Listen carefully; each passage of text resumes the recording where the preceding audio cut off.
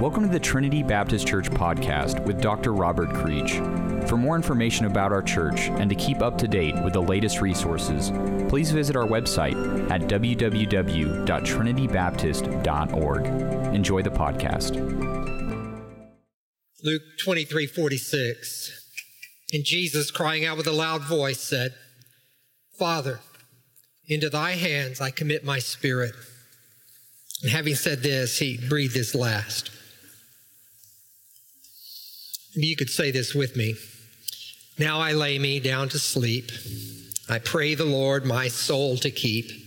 If I should die before I wake, I pray the Lord my soul to take. Now, I don't remember having learned that childhood prayer. It seeped into my memory sometime along with Humpty Dumpty and Little Miss Muffet.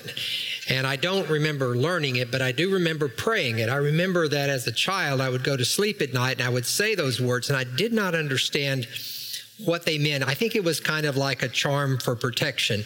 I didn't have a clue what a soul was and how you kept one or how you lost one and what it meant to take one, though I pondered that a time or two. And then as I learned a little more about prayer being a conversation with God, I would still pray that childhood prayer to start. And after those 4 lines, I would then bring my request to God. I think it was sort of like logging in, letting God know I was there. If you'd grown up in a Jewish home in Jesus' day, you would have been taught a bedtime prayer also. Night after night, Jesus was put to bed. His mother or father would have led him to recite verses from Psalm 31. By the time he was 30, he would not even remember having learned it. It would just be rote. It was buried in his memory at an early age. The prayer was simple. Psalm 31, verse 5. Into your hands I commit my spirit.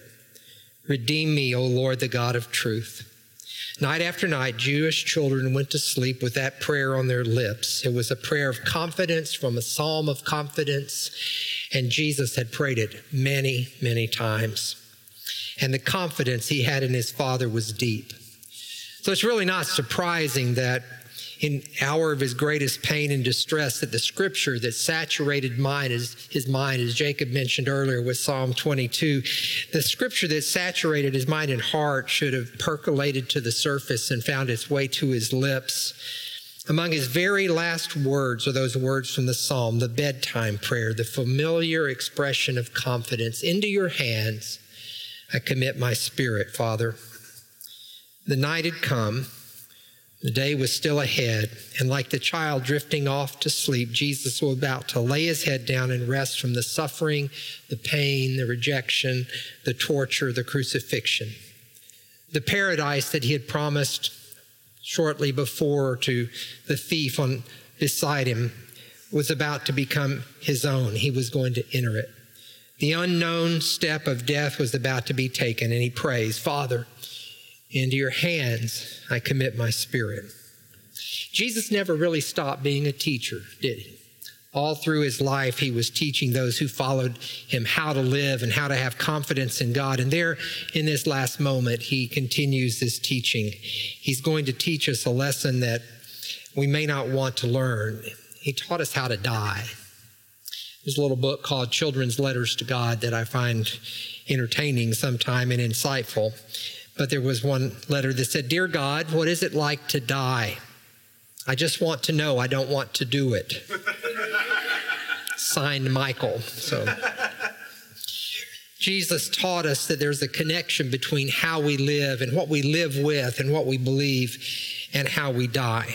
There's nothing present in Jesus dying that wasn't present in his living. He died as he had lived, and he taught us that the way to prepare to die is to live as he taught us to. He taught us that even in death, we may be conscious of our Father's love. It had been a short time before that he had cried out from Psalm 22, my God, why have you forsaken me? But that cry of dereliction is past now. It's not my God. It is once more, as his first prayer had been, Father, forgive them. And now it's Father, into your hands I commit my spirit. Jesus addressed God as Father throughout his life. Abba, that precious 2-syllable word that a Jewish child learned to use to address his daddy, his father in intimacy. Jesus used it consistently, and he taught us to do that. He taught us to pray that way. Our Father, our Abba, which is in heaven. He, in that moment of death, knows the Father's love. He taught us that even in death we depend on our Father's care. And to your hands I commit my spirit. He had taught his followers so much that you can trust God. Are you hungry? The birds of the air are fed. The flowers of the field are clothed. God knows what you need before you ask him. You can have confidence in your heavenly Father. He knows you. He loves you. He knows what you need before you ask. And Jesus dies with that same kind of confidence on his lips. Into your hands I commit my spirit. And he demonstrated even in death we may be confident in the Father's victory. He was certain of that all of his life. He would talk to his disciples about the certainty of the kingdom of God overcoming the kingdoms of this world and how they could be confident in that kind of victory. And Psalm 31 is a psalm that is a psalm of victory. Peter Marshall, that great preacher, told a story about a family he knew with a little boy named Kenneth. And when Kenneth had gotten to be in his later childhood, he developed a childhood disease that was incurable. And his mother nursed him and cared for him for days and days and weeks, but she tried to avoid with him the hard subject of death. But somehow Kenneth began to just absorb from what was going on that whatever death meant, he was going to face it. And one day he asked his mother that question that weighed on his heart. And he asked her, "Mama, what's it like to die? Mama, does it hurt?" And she paused and took a breath and prayed, and she said it was as if God gave her something to say, to answer.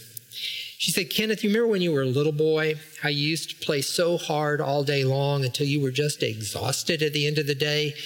And sometimes even before you had eaten your supper, you would fall asleep on the couch or in your mother and dad's bed. You remember that?" I said, "Yes."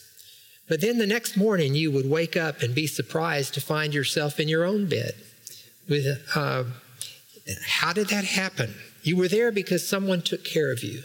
Your Father came in, and with his strong arms, he picked you up and carried you from the place you didn't belong to the place you really belong, to your place.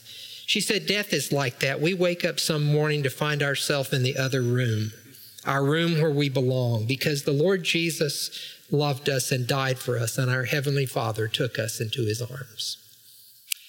"Father, into thy hands I commend my spirit," said Jesus.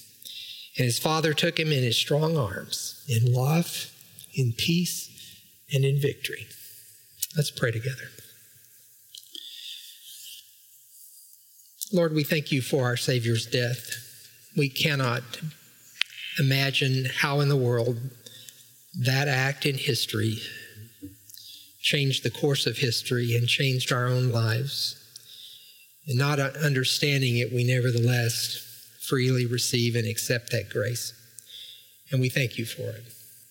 And Lord, we pray that you would grant us that same grace to live with forgiveness and with confidence and with love through the struggles of our lives. We would bear our cross, and that we would know as well the grace and forgiveness that allows us to die as Jesus did, with confidence in your love, in your power, and your victory.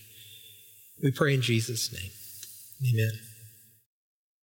We hope you enjoyed your segment of the Trinity Baptist Church podcast with Dr. Robert Creech. Join us next week for another segment. For more information about our church, please visit our website at trinitybaptist.org.